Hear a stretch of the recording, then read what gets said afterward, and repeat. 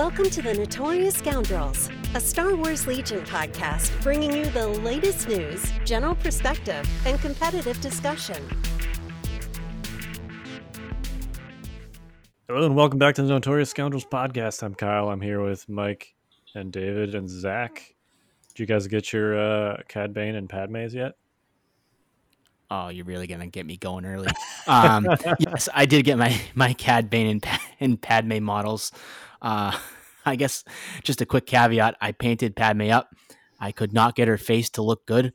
After about 3 hours and too many layers, I just took the head off and said, I'll tackle this another day. Like legitimately cut the head off the model. And I said, I'll figure this out later.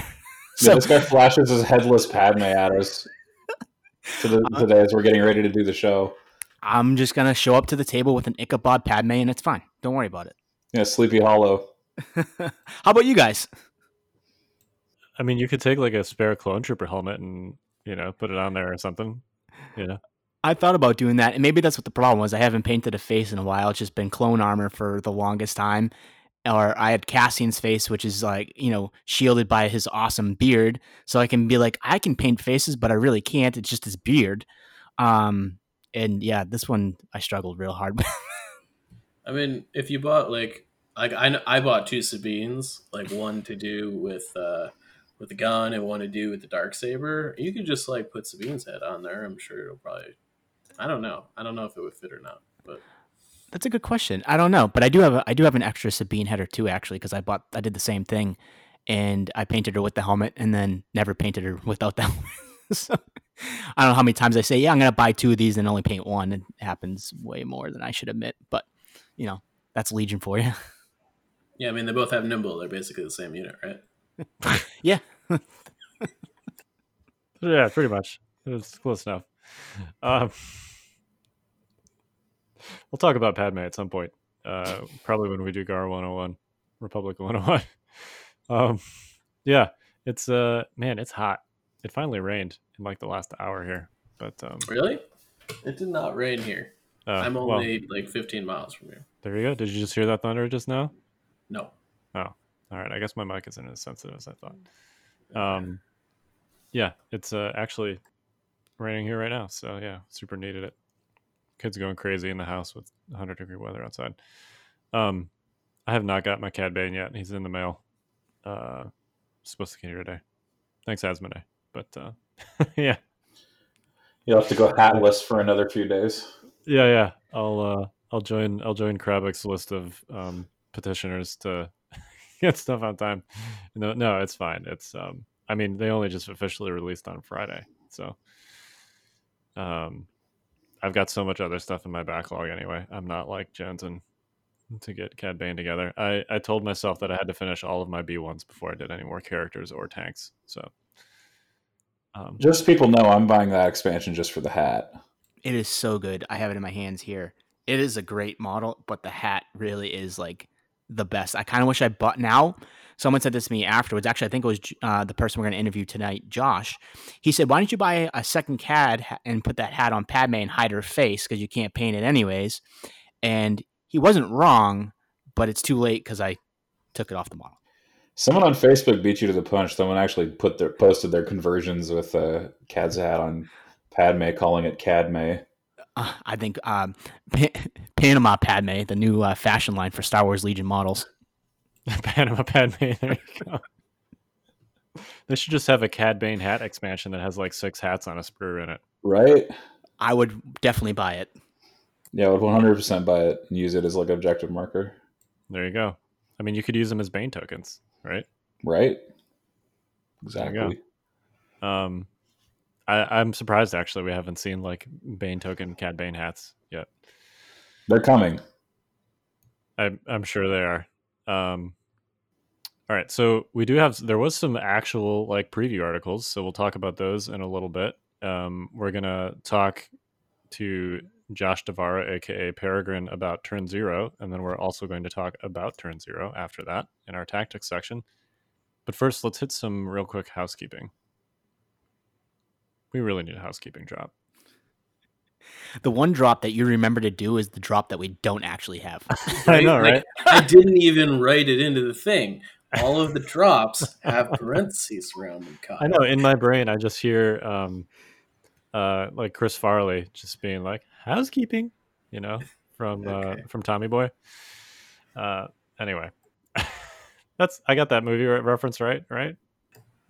You know what? Tell you what, we'll record a drop. What I'm gonna do is I'm gonna cut what you just did, and I'm gonna upload it as the drop for housekeeping. My I like this plan. my impression of Chris Farley saying housekeeping. All right. Also, Yep, nobody born after the year 1990 knows that reference anyway. So Okay.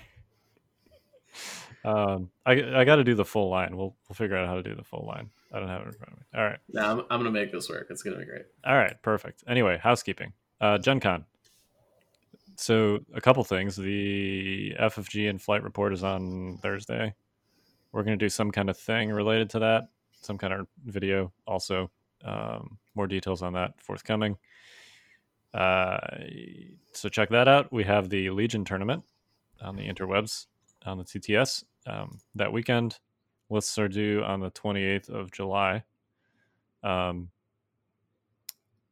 So keep that in mind. It's probably going to be TTO. More details on that soonish by Friday, right, David? yes, by Friday we'll have some more information regarding being registered in the system that we're using for the event itself. When I say that, I mean the tournament software. If you have a ticket right now, you're in the event. Okay, so be not confused or afraid. If you have a ticket, you're in the event. I know there was some confusion about that and about what the other stuff we were using would be.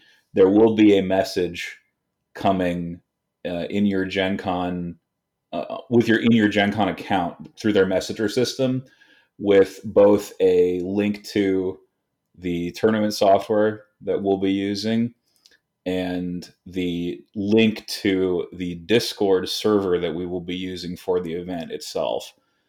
So just please do keep your eyes peeled in your Gen Con system messages for that. It is on the way. And if you have a ticket, don't worry. We know you bought one and you're in the event. Okay. So just hold on. Information's on the way. Yep. And we're going to have streams also throughout the weekend. Your guys' streams, Dashes and Yavin Base, and also the Fifth Trooper YouTube. And we're going to have lots of prize support, not just for the event itself, but also just for watching the streams, including some great prizes from Army Painter. They're one of the primary sponsors of our stream, and that sponsorship goes 100% towards prizes for people that are watching and also for those participating in the event. So even if you're not participating, you can get free stuff just for watching the stream. So check those out. I'm sure we'll plug that with more details next week. But did I miss anything on Gen Con? No, I think we're caught up. All right, let's hit the news. Welcome to In the News. See, that's a real drop. Yeah.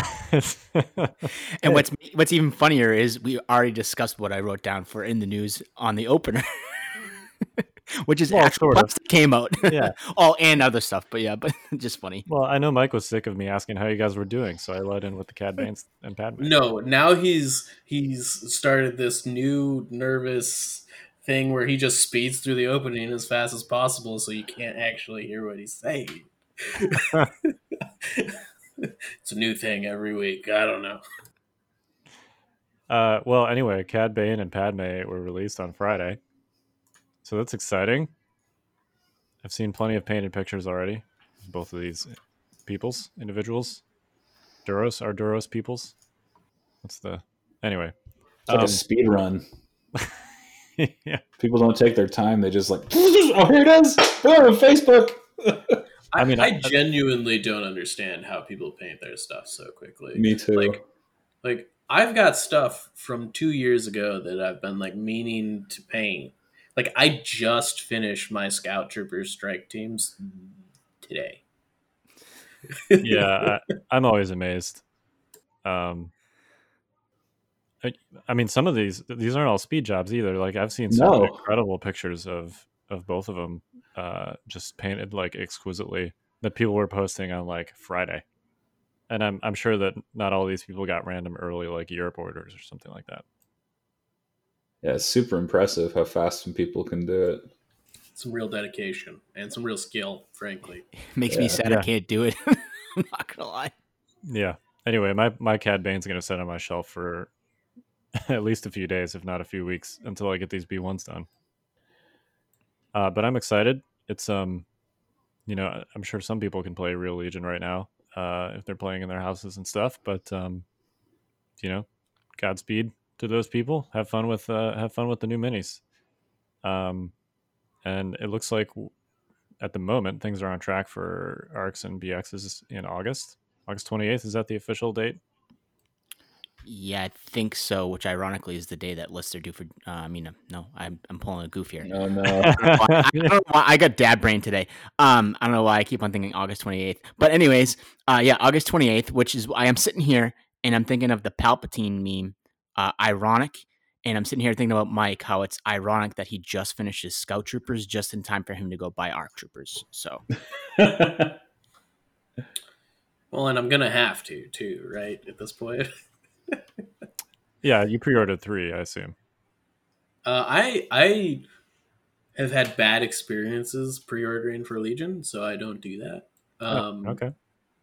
Because I have put in multiple pre-orders at multiple places and got stuff like 2 months after they actually released, and where I could have just like ordered them the day they released and got them sooner. So I've stopped pre-ordering things. That was cool stuff, right?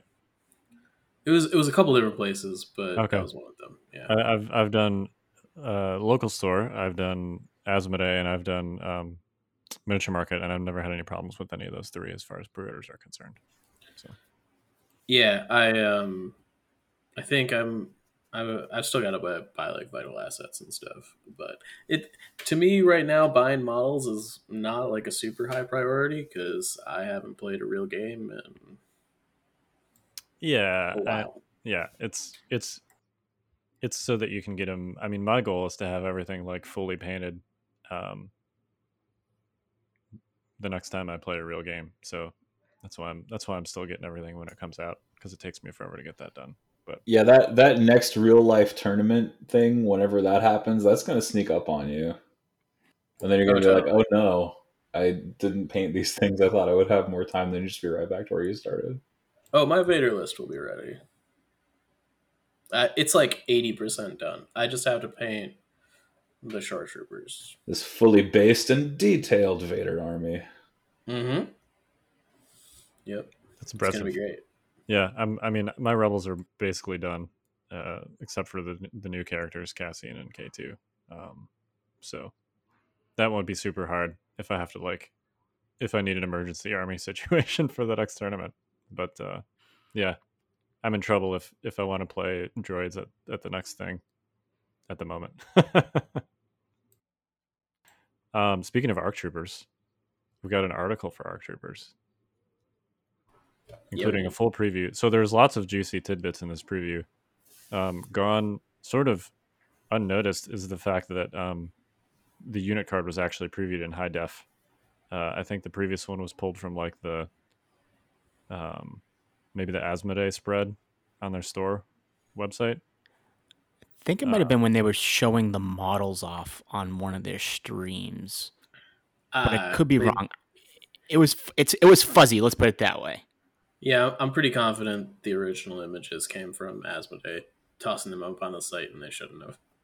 Oh yeah, you're right. Never mind. Yeah. I mean, I don't know if they should or shouldn't have, but that's where they came from. Well, let me put it this way: the images went up, and then they immediately came down.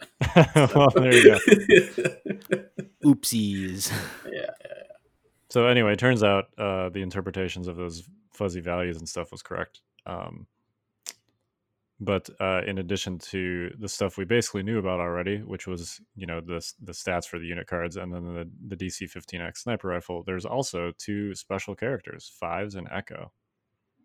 Mike, since you're a resident degenerate Republic player, do you want to? Whoa! I thought we all agreed that we All weren't gonna talk like that. So I'm sorry. Just a Freudian slip. Yeah, I'm gonna start calling you David. Droidian. So, Mike Zelenko, what do you have to say tonight? So F clones. We should probably Alright, cut so- all that. no, probably that's fine. should. We can leave it in here. We're going You know, I think it's no secret clones are really good right now. But let's talk about these sweet new cards that are awesome. So, Echo and Fives. I would like to just point out, from a fundamental perspective, that these are, I think, the first like upgrade that we've had that is like a heavy weapon that can go in multiple units. I may be getting that wrong, but I don't think so. Well, we previewed Dell and Gideon from way back, That's they right. are going to be physically out before Dell and Gideon. So half true, half untrue. How's that? Yeah. So these upgrades can go in basically any arc strike team, any full arc squad, any phase 2 unit, or any phase 1 unit. So they're pretty versatile in like where you can put them. Basically, Echo is just like a super souped up DLT unit that has reliable and all the DLT keywords. And he's got a better DLT because it's 2 red dice instead of a red and a black. DC 15. Right. DC 15. You're Yeah. right. DLT. All these letters and numbers, they're I know. so similar. You know? all the Star Wars weapon names are just like a bunch of. It's just alphanumeric soup, basically. Yeah. And then we'll just toss an X on at the end of it. Yeah. Which is fine. I actually think of the two, Fives is more interesting. He's got the coordinate clone trooper keyword on him, which allows you to do some like really cool stuff with like take that clankers, right? So if you could hand out a third face up order token on your take that clankers turn, which I think is probably going to be the main reason to take Fives. So both of these guys have leaders and 2 wounds, and they're your heavy weapon. So in addition to being like just really good value generally, they make it so that your heavy weapon dies last and has an additional wound stable to it, which is awesome. So I think both of these cards are excellent. I think they will both see a lot of play. So if you're taking these guys, are you taking them in arcs? Are you taking them in phase 1s or phase 2s? What's your preferences there? I think they're better in core units than they are in the actual arc squads. The DC 15X really, because of how clones kind of work with like aim sharing and stuff, like the red die instead of the black die on Echo is not that big a deal. And being able to like load a 4th sniper into like a phase 2 squad, I think is a pretty big deal. And similarly, I think Fives, you kind of want Pierce in your arc squads. So I think slotting like Fives into like a phase 2 squad with offensive push is pretty good. It's notable that when you load Fives into either squad, they become Courage 3. Which is more than Rex. So if for whatever reason Rex dies, the Fives can kind of take over and make your army even more immune to panicking. Yeah, that's neat. And if you make him the hostage unit and hostage that he'd be Courage 4. Yeah. He's just Palpatine. You know what's funny is I typed that out the other day, but hearing you actually say it just made it even more like real, and it's just kind of crazy to think about. Competitiveness aside, I think my favorite part about this is that it opens such a great design space for the game. But having these lesser known characters that you can kind of throw across your army was pretty cool. This seems like an evolution of essentially what was explored with Pathfinders and Death Troopers with POW and Biston and DTF-16, basically, who are all like sort of unique mini characters.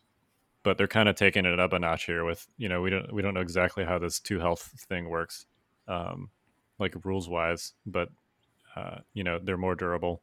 And then also it seems like these are just more competitive choices than at least like POW and Biston and DTF-16 all were when those units initially rolled out. So I think we'll be seeing a lot of Echo and 5s, and I think that's a good thing.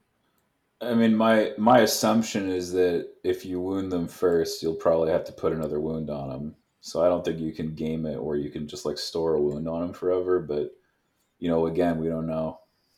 Well, the thing about that is they become the leader. Oh, that's right. So Even actually, you if have to they wound them die, last. Yeah. even if they were to like somehow like you're able to shoot them, like because they're the only model you can see, they would just replace something else once they die, right? So Right. because they become the unit leader. So these guys are just like really good. Like you have to kill the whole unit to kill the guy with Pierce, or lethal rather. Or you have to kill the whole unit to kill the guy with coordinate. I do think the design space here is awesome. There's a lot of named clones. Like I would love to have a clone army that I could take that like is each led by like a named ARC trooper from like the 501st or whatever. I think that would be super insanely cool. So this gives me some hope that we can do that kind of like a Band of Brothers, I don't know. It reminds me of my Space Wolves from 40K, where like I named them all, and they all were like, this is the Jarl, this is the guy in this squad that all the sergeants were like named because that's what you do when you play Space Wolves. Glory matters, and I feel like this kind of really plays into something like that. I'm holding up hope for some kind of named BX droid, but I don't think that's a thing. Having watched the entire Clone Wars show, I can't think of any. My name is Roger, and his name is also Roger. Yeah, right. Exactly. Roger. Yeah, I mean, I guess you're probably playing the wrong faction if that's what you're looking for. Yeah. No, I mean, that's not why you play droids, right? That's the droids are not the heroes in the Clone Wars show. I don't know. It depends on who you ask, but sure. Yeah, generally speaking. Yeah. But so super exciting. I guess this means at some point we'll be getting a BX preview article also shortly, and we don't know. I would think. There's a lot we don't know about them too still, despite the fact that they're being played around with. Any other thoughts on these two? Hopefully I can paint their faces so I don't rip them off the model. But I guess if I'm buying 3 boxes, I have 3 options, right? And they're clone faces, so if I mess up those, I can just continually, pop them back on. I mean, the good news is I'm sure that they come with helmets because they're clones. Yeah. But they're distinctive. I think I might have to. I did all my clones with helmets, but I think 5s and Echo might go helmetless. We'll see. Yeah, don't they have facial tattoos? 5s does, I think. 5 does, yeah.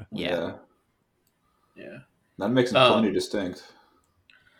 I just like the idea of a clone trooper walking into battle without a helmet on seems really silly to me. Like, don't get me wrong, I get the aesthetic; it looks kind of cool.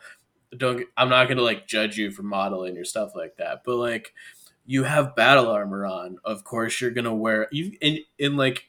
I'm sure in these like clone trooper and stormtrooper helmets, there's like a heads up display that provides you with tactical information, and like the helmet is an important part of the ensemble for a variety of reasons. Mainly, it keeps you alive, but Well, and this is like a miniature gaming staple, right? The stereotype of the Space Marine captain running around without his helmet on. Like, yeah, totally. Does he even have like a comms unit in there that he can talk to his battle brothers with and give out commands and stuff? I mean, it's probably in like the neck or like in some other part of the suit. But yeah, I mean, but like you risk getting shot in the face. Yeah. You've got an entire suit of power armor, and then your head is just totally out there. I mean, I think it's at least as forgivable as fictional characters who only own one outfit, so you know who they are the instant you see them. Yeah, It's just, That's at least like as forgivable. Space Marine Terminator with his face hanging out there. Just, Yeah. I mean, maybe he's got a force field around just his face or something. I don't know. Yeah. My guys will have helmets because I hate painting faces. So Well, now after these jokes, I feel like I have to kind of model him with a hollow screen, and that's how he's coordinating to the other clones. He's not saying it through the helmet, but he's taking the time on the battlefield to bring up the hollow puck and be like, "Guys, I'm sending you an order." I mean, it is only range 1. He could just be yelling at them. Listen, Kyle, I don't want your logic. That's literally, well, I guess that's what Echo does in the show, right? Like he's the one that repeats all the orders. Yeah. Feels like a wasted opportunity. He's got all Anyway. Let's just give him coordinate too. Yeah, right. All right. Well, Anyway. let's just jam a 5th keyword on there. Why not? Yeah. I think there's already 5 keywords on there. Okay, sorry. Excuse me, 6th keyword. Yeah, there are right. in fact 5 Reliable, keywords critical, lethal, immune deflect, leader. Yeah, that's 5. Yeah, that's fine. Yeah. Just in case you wanted some more keyword with your keywords. Yeah. All right. Let's And move at on to least this it's 40 points. How about we move on to this Legion 101 tactics section? Get ready for advanced tactics.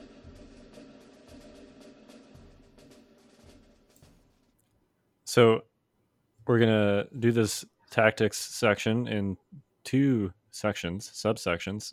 First, we're going to talk to Josh Devera from the Legion Discord about his turn 0 idea, which is he'll tell you what it is on the Discord, and then we're going to use that as a stepping off point to do our own little turn 0 discussion. So let's jump right into our interview with Josh. And we're back with Peregrine from the Discord, also known as Joshua Devera, which, might be his real name or not. So Josh, how are you doing tonight? Thanks, Zach. I'm doing great. And if I might say something, I just want to say thanks. I've heard people come on, and you guys do a lot for this community. And I really just want to say thank you to everyone in the Scoundrels, everyone in the 5th Trooper. I wouldn't be playing this game today the way I am, or even playing it at all, if there wasn't content creators like y'all out there. So thanks for having me on. It really is an honor to be here. And thanks from the community. Oh, wow. We appreciate that. Thank you for joining us. Actually, this is a double dip for you. You joined me on the blog last week, and here you are on the podcast. So why don't you tell us a little bit about yourself and your local scene, and what are the games you played? I know you played X-Wing in the past, and then you kind of made the jump over to Legion. Yeah, so I originally played X-Wing, kind of dipped my toes into 1.0, and then I spent a lot of time playing Destiny, and we all know how that panned out. But when Legion came out, I purchased a core set and dabbled in the painting and was really afraid of the painting. But probably around the time my first daughter was born, I really jumped in and started playing. I play in the Houston area, a lot of good players who I run into tournaments from time to time that have stomped me up and down. But my local scene is actually pretty casual. It's mostly just experimental type lists. No one likes to bring any of the super competitive lists. So I didn't really jump into the more competitive play actually until probably you and Mike Cirillo probably became my friends. After we started talking through the Legion Discord, which is how I was introduced to y'all through a mutual friend, Ed Martinez. That's really when my competitive career started to take off. And due to kids, due to work life, it's hard to continue to play those casual games, which is nice that we have this community that we can all join in through the Discord server. And that's where I actually get most of my games in, unfortunately. Yeah, and we've played quite a bit of games recently, and it's a lot of fun that our schedules work out because of the kids. We know how that goes. And speaking of the Discord, that's actually the main reason we brought you on today, is because you started a new channel this week. For those that are on the Discord, you probably have seen it, and for those who aren't on the Discord, you should join it and come look at it because it's great. What is it, like workshop, we'll call it, and you named it Turn 0. So what is Turn Zero and how did you come up with it?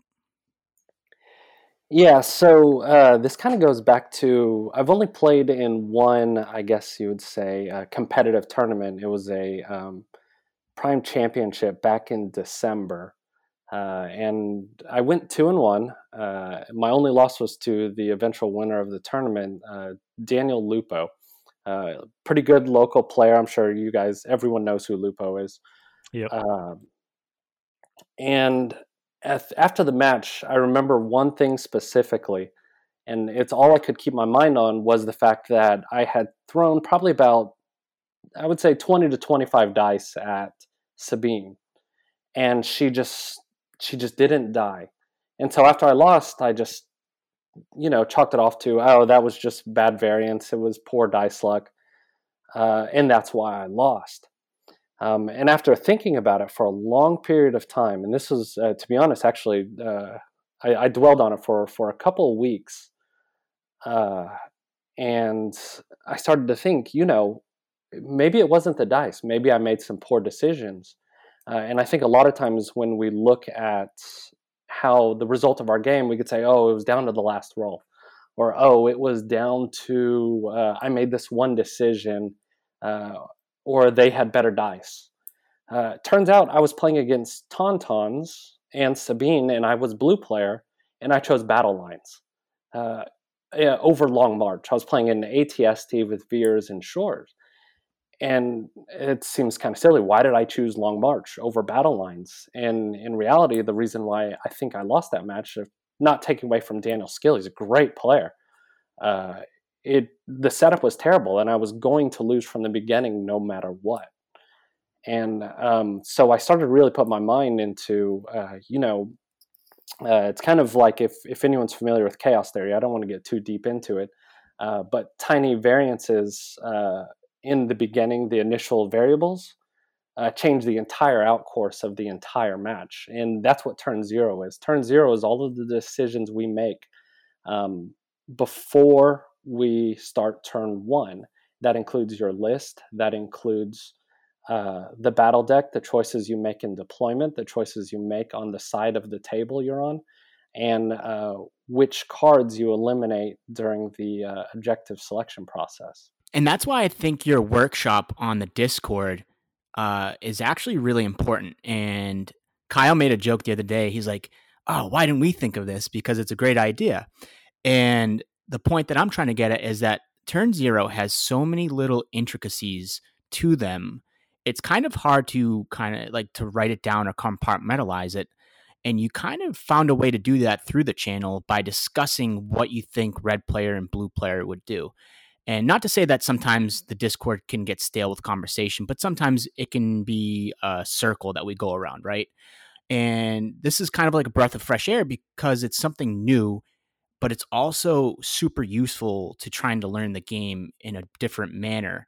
And I think that some of the discussion last week was the first run of it. I thought it was like really, really good. And it's funny to see like a lot of different people's perspectives. I know that I had a lot of different perspectives than Kyle and Mike here on the podcast. Like they were thinking, I think, what was it? Supply drop. I think Kyle liked supply drop for droids, let's say, right? Or and then like Mike didn't like supply drop. Just these are all examples for the droids in last week's workshop. And it's just fun to see all the different thought processes people have. Yeah. So what Turn Zero is, and I actually came up with this after listening to y'all's podcast last week. Kyle was talking about recording his. I believe it was you, Kyle. Taking notes. Yep. Yeah. So taking notes to help you learn your list better, learn kind of the small intricacies. And so actually, I was mowing my lawn that morning, just trying to just dwelling upon that, and I decided that if there was a way that I could pick everyone's brain in Turn Zero, because I don't think there's always a right choice, but I do think that there are certain play styles that need to approach Turn Zero differently. There are certain lists that need to approach Turn Zero differently. And so when I created the channel, it was more of a purpose for me to pick everyone else's brain to help to help me get a better understanding and broaden my knowledge on the game. So what Turn Zero is, there are 2 channels on the Discord, and it is the Legion Discord. I think you guys have a link through Legion HQ to find the Discord. There's not a good web address to find it, but I think you can find it through the Legion HQ. Yeah, you totally can. Perfect. And what it is I will have one person make a list, and then another person make a list. This past week, the 2 people making lists were Mike Cirillo with 5th Trooper, and then Richard O'Brien, also known as Codec, with the Legion University.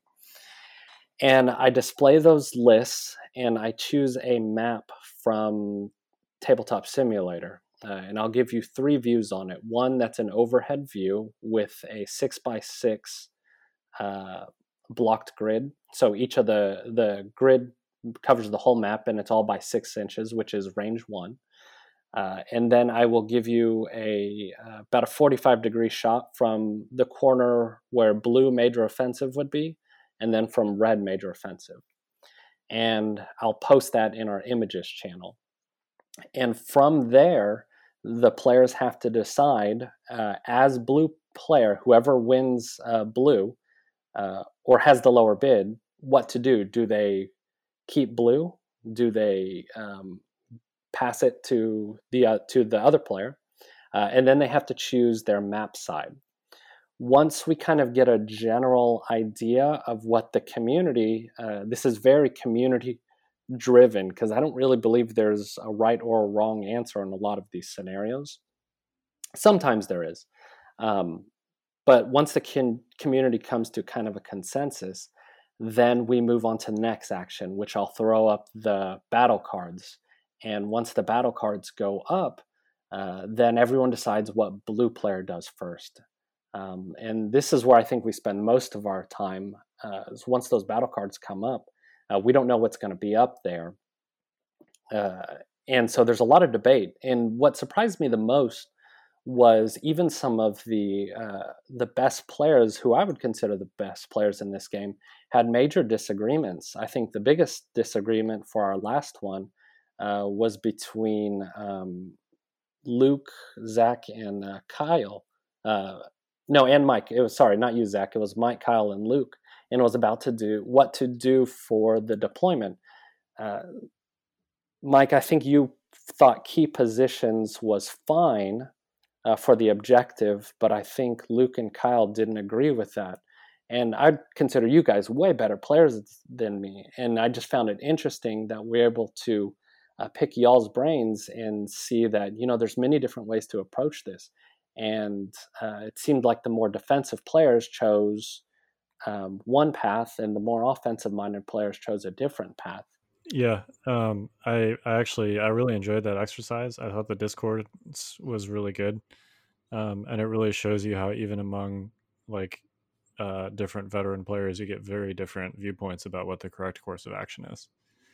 And I think you're right that our play styles kind of bore out in that discussion. I was, advocating basically for just, I think VAPS was in the 3rd slot, and I think I had advocated for just not overthinking it and pushing for VAPS, because I'm a very defensive player and that's my play style. And Mike was basically advocating, I think, for you, the deployments were more important, Mike, in that last exercise. Yeah, I mean, I sort of felt like one of the lists included R2, I believe. Yep. And I feel like controlling the lanes in which R2 can make his way to the objective zone is a really big deal. More so a lot of times than the objective you pick. Like, you don't want, specifically if you're a red player, I think in this circumstance, blue player had R2 and red player did not. The objective almost doesn't matter. The objectives were pretty vanilla, if I recall correctly. It was might have been KP, intercept, and sabotage or something like that. And so a lot of those end on ties, or R2 is R2 is super good on KP. He's super good on intercept. He's super good on sabotage. And I felt like you could be playing any of those objectives, and R2 just matters a lot more than the actual objective you're playing. Yeah, so one of the interesting things that I think comes into it is personal experience too. I think I advocated for passing initially, and that's because even though I often play blue and I have VAPs in almost every single one of my decks, I'm terrible at it. I just never play VAPs well because I think about them too late. Um, and so it was interesting to see how other people approach that particular objective. Where I think I was more in line with you, Mike, that I didn't want R2 scoring, so I would have gone for a better deployment, which in this case I think it was Danger Close was the deployment that I wanted. Yeah, and I think you bring up a really good point about there not being like a hard and fast right or wrong answer. I think, we talk a lot on this podcast about, what the right thing to do is in a lot of situations. And what we don't talk about a ton is personal play styles and what, like, once people are good at the game, what they're good at, you know. Kyle, David, and Zach and I all have like very different ways that we play this game, and Josh, I'm sure you do too. Like, if you were to compare me and Kyle, like, I'm very aggressive and Kyle is very defensive. Our strategies are almost counterintuitive, and so he likes sabotage, and I'm like, okay, sabotage, let's go. I'm gonna play as red player and kill your units. Like, I'm excited for this, and I don't know. I think that knowing how you play the game specifically, and this turn zero kind of experiment that we went through last week really illuminated that for me. Is like, I play this game very differently than other people, and that's okay. And I think it actually, in some circumstances, works better for me. It certainly works better for those other people when they're doing their thing. I think a lot of it comes down to play style. Yeah, that takes me down memory lane with your unpainted boss getting Kyle back for taking blue Vaps at Huzzah Games, which feels like 35 million years ago. But I remember. But yeah, it definitely shows different play styles. It's funny. I've played Josh. I played you probably almost like 10 times by now. I actually don't even know what I would call your play style. I think you're like a good mix between aggressive and defensive, but I think It's winning. Yeah, it's winning. That's the Dash's way, right? As I see him laughing and cackling on mute, he got a good kick out of that one. But yeah, your play style changes from game to game. It depends on the list you bring.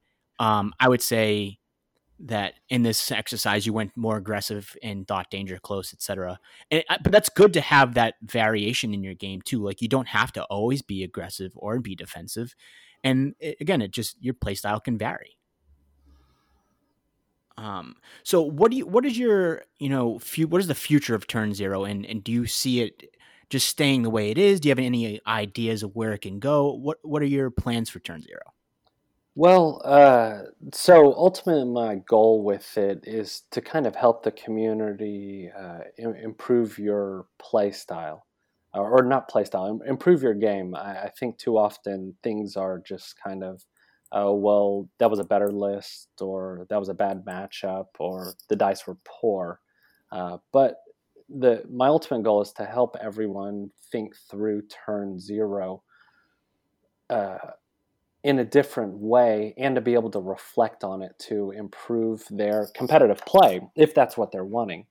But there's been a few ideas that have been kicked around. I think the first thing that I'm going to do from here is kind of just write some sum up articles, just put kind of the major thought processes behind each action that the community chose, and put it onto paper. As fun as it is to read through everything as it's happening, it's not really fun to go back from the beginning and try to figure out everything, because it's just a lot of messaging. And I think even though Discord is fairly easy to use, unlike some other podcasts that rhyme with Stab Blast, think Discord is impossible to use. It's a lot of information. So the first thing I'm going to do is probably put it on paper for people to read. So you heard it here first. This is a psych test more than anything. Yeah. The next thing that I'm probably going to do, and this is funny, a lot of people want to see the matches played out. And I don't ever think that I will go that route, because I think it eliminates a lot of people's thought process or what they put into it. For example, if let's say red player wins and someone else's decision went into or wasn't chosen, they're going to think that, well, it's because they didn't choose my answer. But if we play it out, there's a lot of other variables that go into a game. Maybe it was the dice. Maybe it was the level of players that were playing the list. So I don't really want to go the route of seeing how putting it into practice or putting it into play. The purpose is to kind of see everyone's opinions. What I would like to see eventually is kind of a roundtable discussion, kind of like for those of you that watch ESPN, kind of like around the horn. And this is actually something that Mike Cyril and I talked about quite frequently, but we were never able to put it into action, was kind of have 4 heads on the screen. We'll throw up the battle cards, and then everyone discusses what they think should happen, and you get points for whoever makes the better discussion, or you lose points if you're not making a very good discussion, type of thing. And just, to make fun, to have fun with it, and also to help the community. Again, because I don't think there is really a right answer. I think the way that this has gone, it's who's made the better argument, and that's how I've pushed everyone's action along. Well, I'll say this: if you do the around the horn thing, if you don't pull a Tony Reale and try and throw a paper ball into the trash can afterwards, it's null and void. So I'm just letting you know. All right, make sure I have a trash can standing by. There was one request, and I hope that Tim Hannon is listening to this, because this request was from Josh. He said, if I come on this podcast, can I trash talk the Stabcast?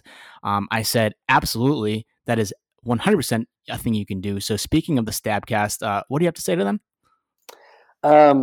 So we actually are offering a class. What does this come out? Tuesday? So the general public will have missed it, but I made an announcement directly to the Stabcast individuals.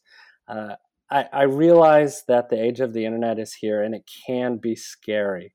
And it can be very overwhelming getting onto Discord. But I just want you to know we're here for you. I am an admin on the Legion Discord. At any time, you can message me, and I can show you how to navigate each channel. I can show you how to scroll up on your mouse to read the messages.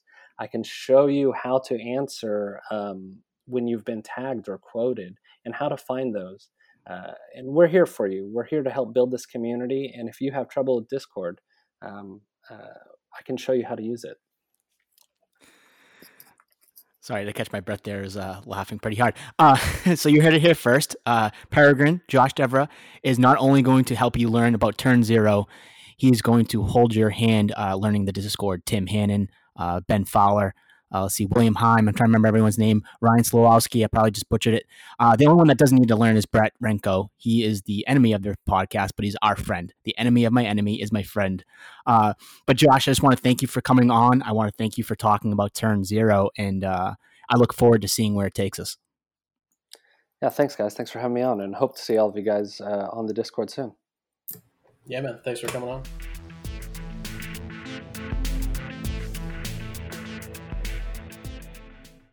So that was Josh Devera, aka Peregrine, from the Legion Discord. I gotta say, as soon as I saw that he had set that thing up on that Discord, I thought that was a fabulous idea. Yeah, I mean, it kind of crystallizes the stuff that we talk about behind the scenes all the time. I feel like we talk a lot about tactics and strategy, kind of just in our daily discussions, and what's good and what's bad, and how we made a mistake and how we didn't make a mistake. And I think it really kind of like puts like pen to paper as to some of the things that we talk about on a daily basis. Yeah, and turn zero is such an important part of the game. It literally like sets the stage for the entire game, and really like small nuances in turn zero and advantages for you versus advantages for your opponent can really like become magnified over the course of the game in those very like nuanced and specific turn zero decisions. Yeah, I mean, not to get like super hyperbolic, but I do think that there is a non-zero um, amount of games that like you actually don't need to play after turn zero. Like turn zero just decides the game, and you don't need to play it. I mean, like clearly you're going to because you're in a competitive environment and you're there to play Legion and you're doing those things. But like some games, if you don't know what you're doing, can just be decided at the outset because you got a bad deal or dealt with turn zero poorly. Yeah, and I think that was more true back in like the old days of key positions. The OG version of key positions, where blue player got to pick two of the objectives. But I mean, I think that can still be true. I think more generally now, it's that we talk a lot about the concept of beatdown versus control player, and like what I think of when I think of those terms is that the control player is the one for whom the status quo is okay. Like if there's no interventions by either player and both players do basically more or less what's expected, they're the ones that are going to win, and then the beatdown is the one that has to change that status quo. I feel like turn zero usually establishes who the control player is and who the beatdown player is. Yeah, totally. And I think that the biggest thing coming out of turn zero is whether or not you recognize which one of those things you are. Because if you go through turn zero and you're like, oh, I'm the control player, but turn zero really meant that you're the beatdown player, and you don't properly like see that decision point and make the correct decision, like the game just goes very poorly for you. For instance, like a very easy example is your blue player, you ban to sabotage the moisture evaporators, and then you attack your opponent aggressively, right? Like that's not your role in that game.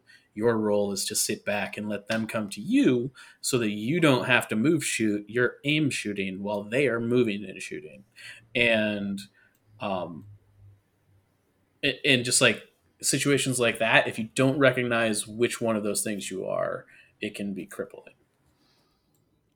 Yeah, and that's an interesting example. I think for the most part, like there are some lists that still want to go into attack mode even on sabotage, like tauntauns, or if you're running something weird like flame RTs, you know, like there are some lists that just don't play that well defensively. But I think you're also Yeah, probably not taking sabotage if you run a list like that. yeah, that's what I was gonna say. Is like if you want to be playing aggressively and to sabotage the moisture evaporators, it's probably not in your battle deck, right? Right. Or rather, it shouldn't be in your battle deck. Correct. Like if you're a blue player, I mean, if you have to build a battle tech, right? And if you're putting sabotage in there, that means in theory you should have a list that's designed to play sabotage defensively.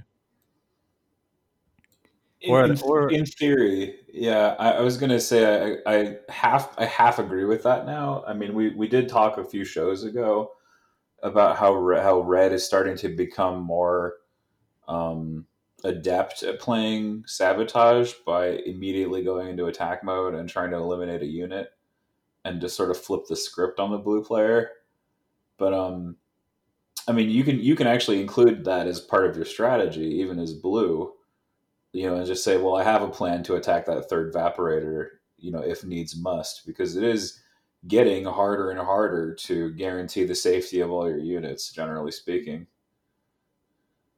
Yeah, I mean silhouettes are a big part of that, and I think that yeah, you're right. I mean, like if you like to, and that's the other thing, and we talked about that a little bit with Josh, in like personal play styles, right? Like if you just like playing aggressively on Sabotage the Moisture Evaporators, and that's like a thing that you enjoy and that you're good at, like go for it, right? Right.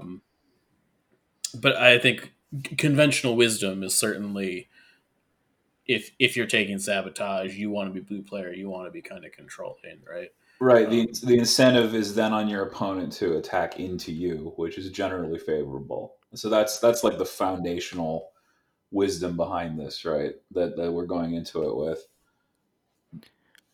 Well, I would say, based, think about turn 0 and talking about VAPs.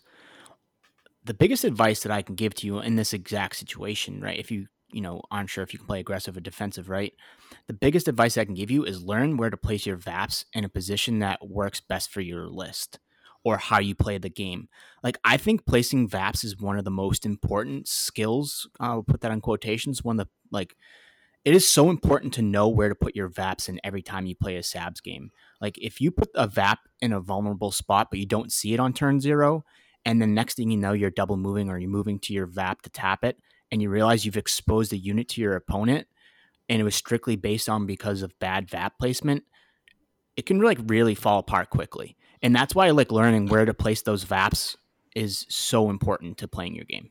Exactly. And I just want to say, also, is as blue player, you have the burden of making the first drop. So you have to put that first drop in a place that's going to occlude red's second drop. And if blue doesn't move to occlude a safe spot, then red has the burden of trying to find a way to force that evaporator out and expose it.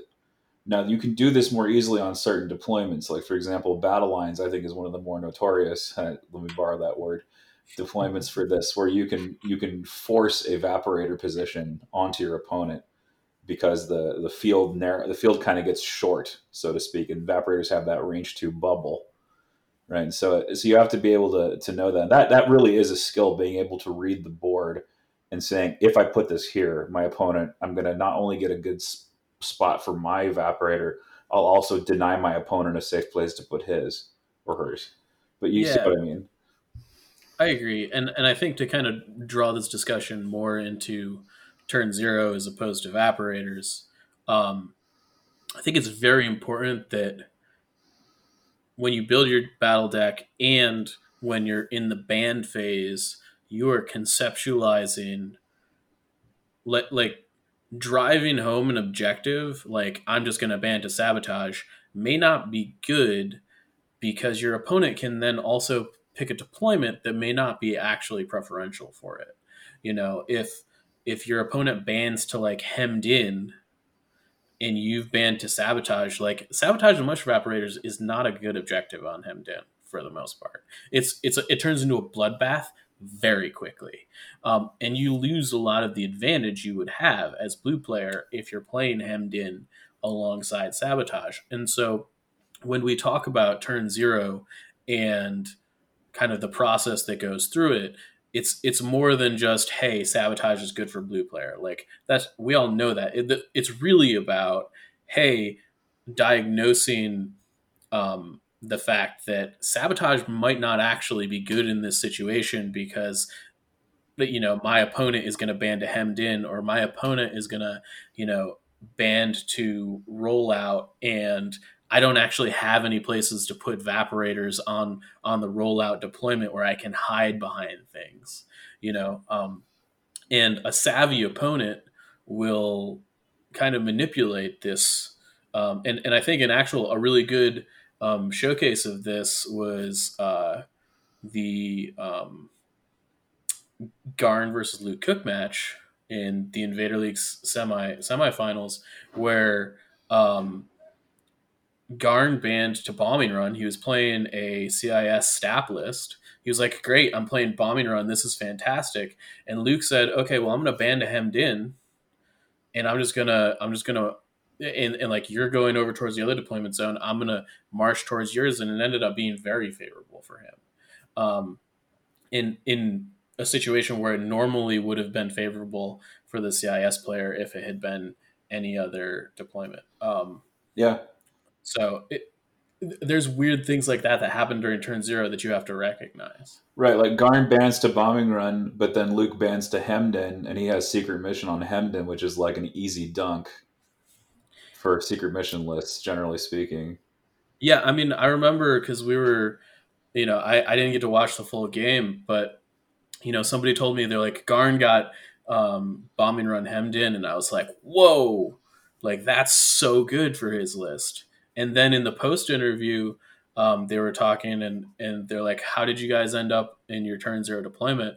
And Luke was like, well, I banned hemmed in because it was just really good for me because of the terrain. And like it's interesting because normally bombing run hemmed in is fantastic. Both of those cards are fantastic for Garn. But the fact of the matter was the terrain on the board, on that specific board, made hemmed in incredible for Luke. So he was like, I'm going to take it. Yeah, there was actually like a decent sized line of sight blocking building on what ended up being like the left side of the blue hemmed in deployment zone, where like a little corner, like a 1.5 inch corner of the deployment zone stuck out on the other side, on the far side of that line of sight blocking building that was like perfectly R2 sized. And not only that, on the way to that little notch was a ring of heavy cover plant dividers. Yeah. And so he stood his whole army inside this ring of heavy cover while R2 was heading to this notch. And so like Luke just completely aced the deployment phase. Yeah, and the terrain is on any given board is such a huge wild card with turn 0. We're talking about banning cards right now, but choosing your side is actually the first thing you do before you even throw battle cards out, and it's super important. We could make like a whole separate episode about assessing a table and deciding which side is better. And at a real life tournament, you only have like 5 minutes or less to do that assessment. And you have to be able to kind of eyeball a table and figure out which side you want. Obviously you need to know which deployment zones you have in your deck, right? Like, for example, when I run Separatists, I tend to run like gunline style Separatists heavy on B1s with Dooku. So I like deployments that make you fight long ways, like Long March and Rollout, because I don't want to have to deal with tauntauns and staps and speeder bikes and other stuff running around my flanks. And I feel like it's easier to maintain the coordinate chain that way. But that's a huge factor in determining table side, because if I'm blue player, I know that, most of the deployments in my deck involve fighting basically from right to left on the side that I pick, not from back to front, essentially. So that's like a huge factor when looking at a table and the terrain, is knowing which deployments you have. Yeah, and this is why I love this exercise that Josh came up with, because the more and more we talk, the more and more you realize how many variables go into this. And we've had people ask us to do a straight up turn 0 episode. And now this is basically back-to-back episodes we're doing turn 0, right? But there is so many possibilities in this game. We're not going to be able to hit all of them. So to be able to have a discussion to pick apart everyone's brain and talk it out and think it through, it is so good for the community to have that, because you can listen to us talk about this all the time, right? Like, this is what we do. This is the podcast. We're going to talk competitive, right? But it's hard to kind of apply that.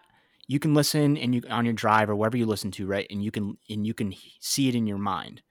But to be able to see the pictures and to type it out and to discuss it with people is so key to actually learning the intricacies of turn 0, I think. Yeah, and I think that turn 0 is a skill you have to train. It's like,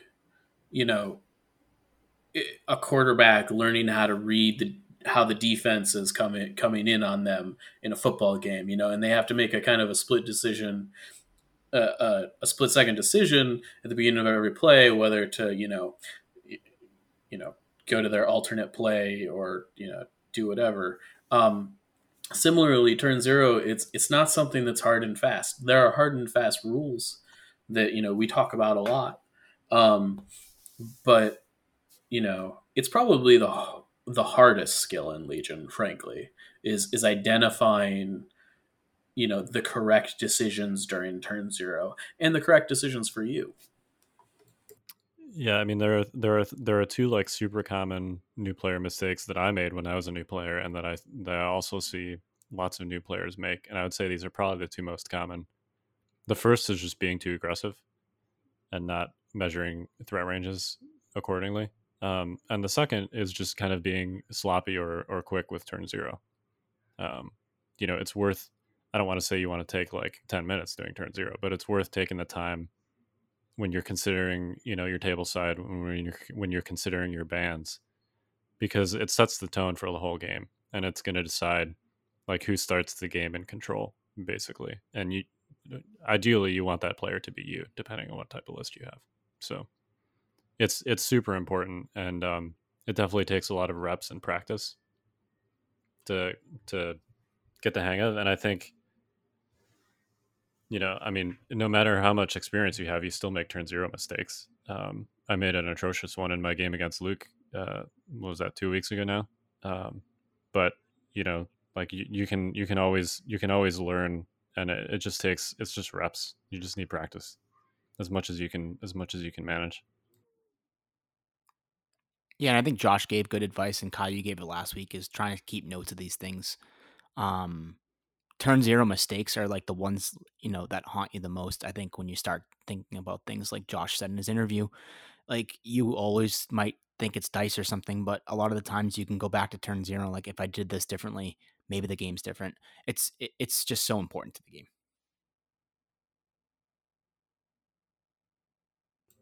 You guys got any other turn zero thoughts, or should we move on to invader updates? Mike had a pretty good turn zero. Mike did have a pretty good turn zero. And a pretty good turn one. Actually, yeah. I mean, I don't know. I thought turn zero was pretty samey for the most part. So But why don't we actually talk about it instead of alluding to it? yeah, okay. So both semifinal games were played last week. Let's start first with just Luke Cook versus Garn. We already talked about it a little bit. Luke Cook was playing the quote unquote Rex Star list, which is the whole 5 phase 2s, 1 phase 1, R2 Rex, 3 arcs, basically. Exactly 800 points. There's no less than 5 copies of that exact list in elims. Luke was and is the last remaining one. He defeated Garnanina, who was playing Separatists, the Grievous, and Staps. Garn made a great show of it, but ultimately Secret Mission won the day. This is the short version of that game. Yeah, it was very close, frankly. It was a extremely lot close. closer than it looked like it was going to be in the opening turns. Yeah, so actually I want to talk about this game a little bit real quick, because it was kind of like a nice little like exhibition by Garn on how to handle standby sharing and a standby clone ball. Because we talk a lot about threat saturation, and basically what he did, and the primary way to crack a clone ball is you have to stall and hide with most of your activations until you can get inside range 3 with all or most of them. And then, if you have a focus piece like Grievous, which he does, you put them in a position to slam in there as like the first activation in a turn and draw all the attention, while the rest of your units, which should now be within range 3 of the entire clone force, can move in there and start shooting units while your opponent focuses on that high threat unit that's in their grill. And that's exactly what he did. I think it was turn 4. Yeah, where he it basically was. I think it was one turn too late. Yeah. But yeah, that's what. Yeah, essentially he slammed Grievous into the clone ball, did the trained in your Jedi Arts thing. He actually didn't kill that much with it, but he threw down a lot of suppression. He forced Rex to go early, which was important for that turn. And Grievous was reasonably healthy when he did that, so he forced basically the entire clone army to shoot at him, and then he was able to use that opening to move up with his Staps and his B1s and start taking shots at clones. And he was actually in a favorable spot as far as attrition is concerned and units killed at the end of that turn. But critically, he did not kill R2, and R2 had a bomb. So R2 both delivered the bomb and then also scored Secret Mission. And behind that building we talked about earlier, and Luke ended up winning 4-3. But it was a great example of like what to actually do to crack a clone ball, because he essentially did that. He just couldn't kill R2.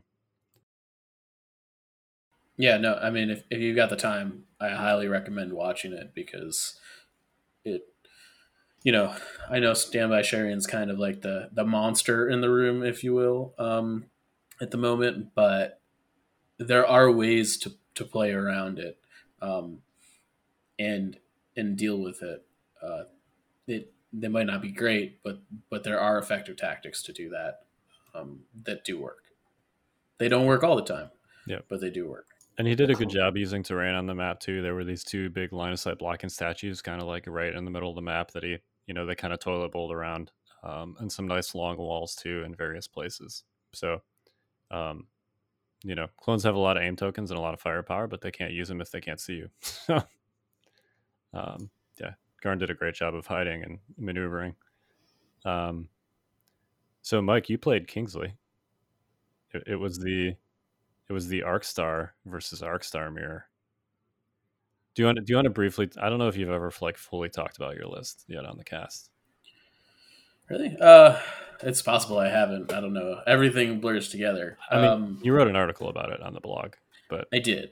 So there's an article on the blog. I think it's called "Victory or Death," and basically my list is the Rexstar list that Kyle just talked about that Luke was playing, except instead of 5 phase 2s, you've got 3 phase 2s and 2 full arc squads, and you've got a couple phase 1s to bring up the rear to feed them standbys. And there's a few things that are, I think it's unclear at this point which list is better. I certainly am in Camp Arcstar, but we'll see how the finals go. But basically, the advantages I see in this list over the traditional Rexstar is that you don't have to choose between offensive push and Overwatch. You just have 5 Overwatch units because full arcs have tactical natively. So your offensive push squads for Take That Clankers already have offensive push, so you don't need to give it to them, which does a few things. It makes it so that your units are less specialized and more generally accepting of kind of abusing the standby token mechanic, sharing mechanic, in that in a traditional Rexstar list, you've only got 3 units that can actually stand by at range 3, whereas in the Arcstar list, you've got 5. And when people start picking apart your standby units in a Rexstar list, sometimes things can get a little bit hairy and your shields can come down. It's a lot harder to do that against an Arcstar list because you've got to kill basically the entire clone army in order to get rid of that range 3 band. That's a very long-winded way of saying that's what I'm playing. And Kingsley and I were basically playing the exact same, not the exact same list, but very similar lists in our semifinals game.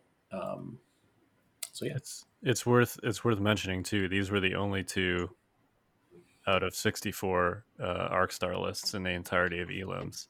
The Rexstar, which is Luke's version of the list that has phase 2s and then arc strike teams instead of full arcs, was far more popular among clone players. But both 2 out of 2 Arcstar lists made it to the top 4, and one eliminated the other. So that's interesting just from a data perspective. But do you want to talk real quick about your game with Kingsley? Yeah, I mean, it was, a lot of people going into the game where, David, you casted it, were thinking that it was kind of going to be like a standoff. It ended up being pretty aggressive and pretty bloody. And at least I thought it was. And I don't know. I think a few things happened that really decided the game.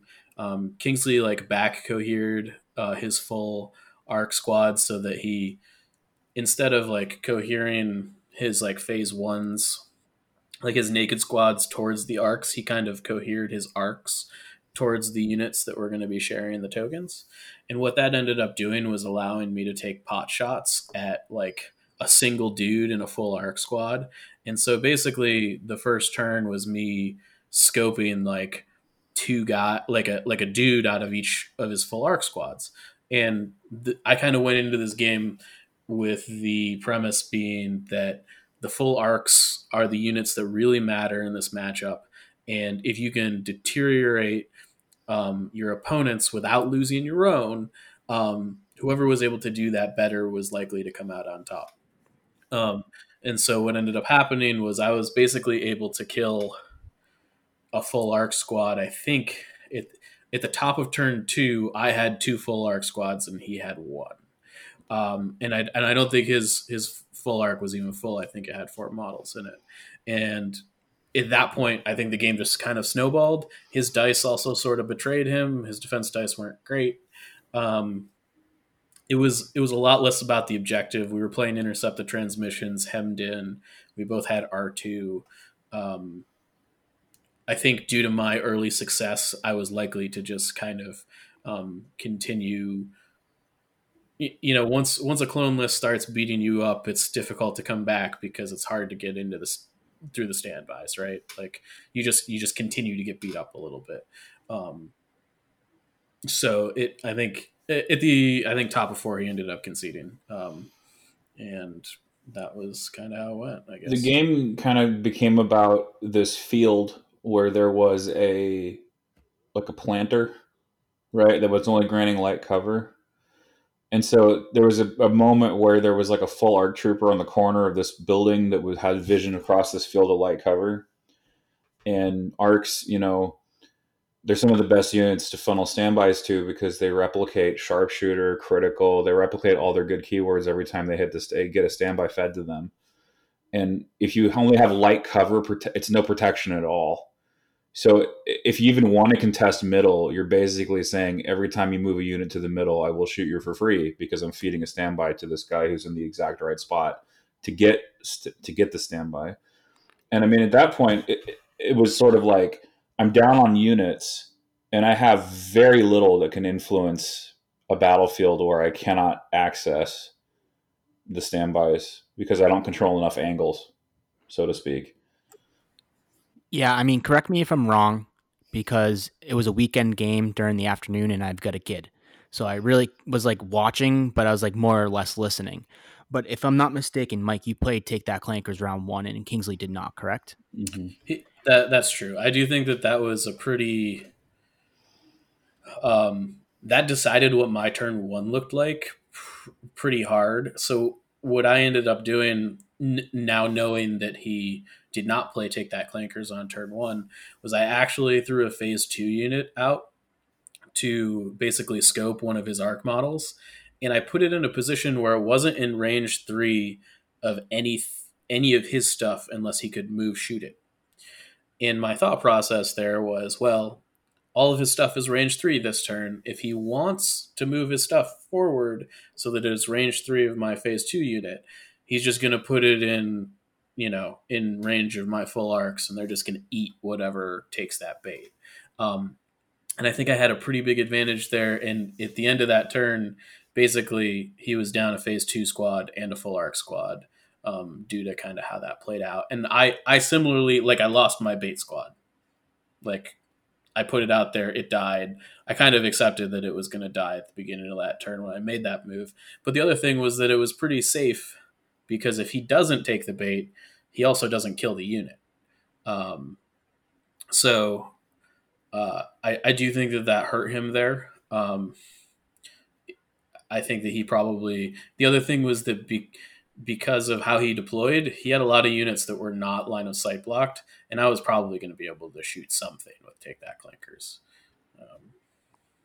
Yeah, whereas, and go ahead. What I was going to say, knowing that he can't extend his range also allowed you to get yourself into positions to take those shots and to take advantage of those models not behind line of sight, because you were like, well, I can move this arc unit over here, rip this shot, and I know he can't hit me back because he didn't play Take That Clankers, which was, I mean, it was big for your strategy, which was to attack his arcs and to then leverage your arcs in the battle, I think. Yeah, and I think it doubly, made a very big difference because,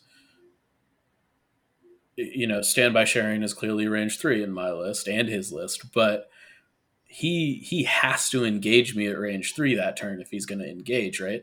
Whereas I don't.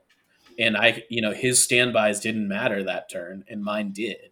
And that ended up being a very big deal, because he ended up he decided to walk out into a standby, and I ate half of a full arc squad, with a Z6 shot. And I think it might have, I think it was just the unit leader in a Z6 into heavy cover, and I had like 6 aim tokens, and I was like, all right, well, I roll 7 hits because 6 aim tokens is really good, and he just lost half his full arc before they got to shoot.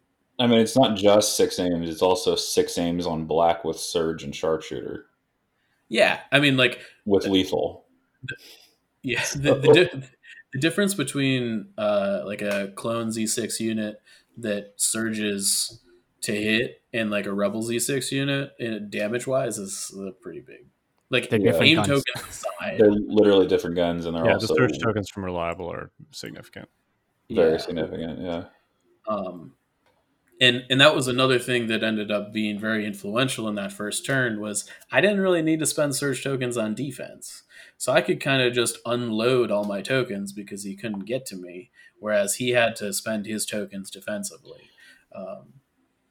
Right, I was going to say by comparison, his clankers back to their way had suffered intensely from that initial barrage because, when he was trying to clanker you back, what was left to do it with? Like 1 arc and then what? Yeah, I think he actually gave his orders to Rex and a full arc unit with 4 models in it, and Rex didn't even shoot that turn. And I mean, I think he was hurting for sure. He was taken aback a little bit because of the counterintuitive way the match played out. Because you try to shoot pierce shots at things that are not impervious, because there's a chance the kill goes to waste. But in that particular matchup, the script was flipped, where whoever's arcs degraded faster lost, essentially. Yeah, the way I feel about that matchup is that the full arcs are just like they kill the phase 2 so quickly in comparison to other things that like whoever's full arcs live the longest is gonna win. Right. And it's also worth noting that once you lose 1 or 2 models in a full arc squad, it gets a lot worse. Like, I'm not saying it's bad by any means, but each die or 2 dice, if you're at range 2, out of that pool that you lose is a really big deal. And you do not want to be losing models out of that squad at all, if at all possible. Yeah, it's not nearly as like backloaded, quote unquote, as a normal squad with a heavy upgrade is, because the heavy only has 2 dice. Now the heavy's bringing lethal and critical, right? But it's kind of like a Death Trooper unit where every dude that you lose is a reliable dice that's in your pool. So yeah, it's a big deal. Their effectiveness goes down dramatically as you lose models. It's definitely not that's one of the benefits of the Z6s, in that like you don't lose most of your damage until you lose the heavy, right? Yep. Well, so when's the final versus you and Luke? You versus Luke. It is sometime Friday. We have not nailed down a time yet. It is likely going to be midday, probably somewhere in the realm of like noon to 3, I think, by the way we were talking. So that, around then, hopefully we'll have a timeout probably sometime tomorrow. Awesome. I'm super excited. Yeah, me too. This is the first finals of Invader League I've been in, so I'm excited about it. Yeah, I think a first-time champion on either side, right? Luke hasn't won, and Mike, you first, like you said, first final. So we're gonna have a new champion. Yeah, and I think Ty is gonna take that game on turn 6 crits. David, I'm hoping you can join him. I know we've been trying to figure this out today, and I think Dark will join too. We'll have a 3-man booth, but we'll hammer out those details as the week goes on and get everyone everything they need to be able to watch the game. Awesome. It's hopefully if you're playing in the afternoon, hopefully it's while my kids are napping so I can actually watch it. I'll see what I can do. Yeah. I mean, schedule on your own schedule, not on mine. But yeah, super excited. Um, that'll be sometime on Friday, and good luck. Thanks, man. I'm looking forward to it. It will be a fun game, I think, no matter what. So Yeah, this finals map looks pretty wild. So yeah, I think it's supposed to be. I think it's supposed to be like not Sullust, wherever Vader's from. Mustafar is Mustafar where his castle. Mustafa. Yeah. Mustafar, yeah. I also, just as a minor tangent, I think it's really sick and incredibly cool that Vader decided to put his castle where he basically like murdered like 40 people. Well, and also where he almost got murdered by Obi-Wan.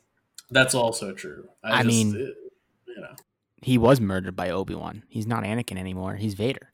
So Yeah. he is literally going back to the place where he died and then was taken back by the Force and Palpatine to be Vader. So, it's definitely sick and twisted, Mike. I guess that's why you like it. I don't know. just to be He clear, wasn't murdered. He was alive. I Not know. only- You know what I mean, though. Like his Anakin Skywalker was murdered, and Darth Vader was risen from those from whatever was left. Hang on. hard disagree. Also hard to say. Canonically, Rules is written. He didn't die. So well, let's assume that Zach is right, and he did die at Mustafar and was reborn from the ashes. He was Darth Vader before he died.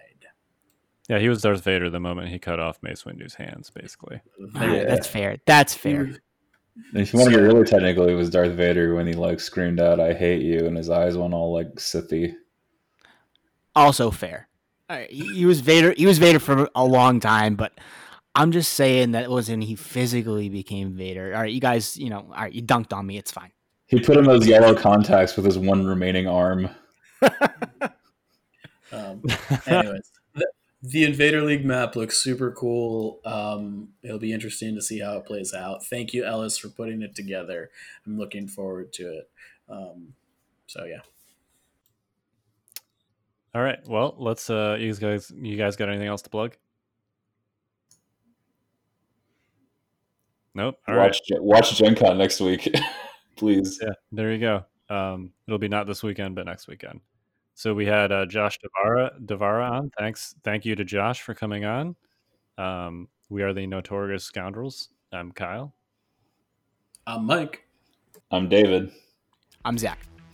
Stay fresh, cheese bags.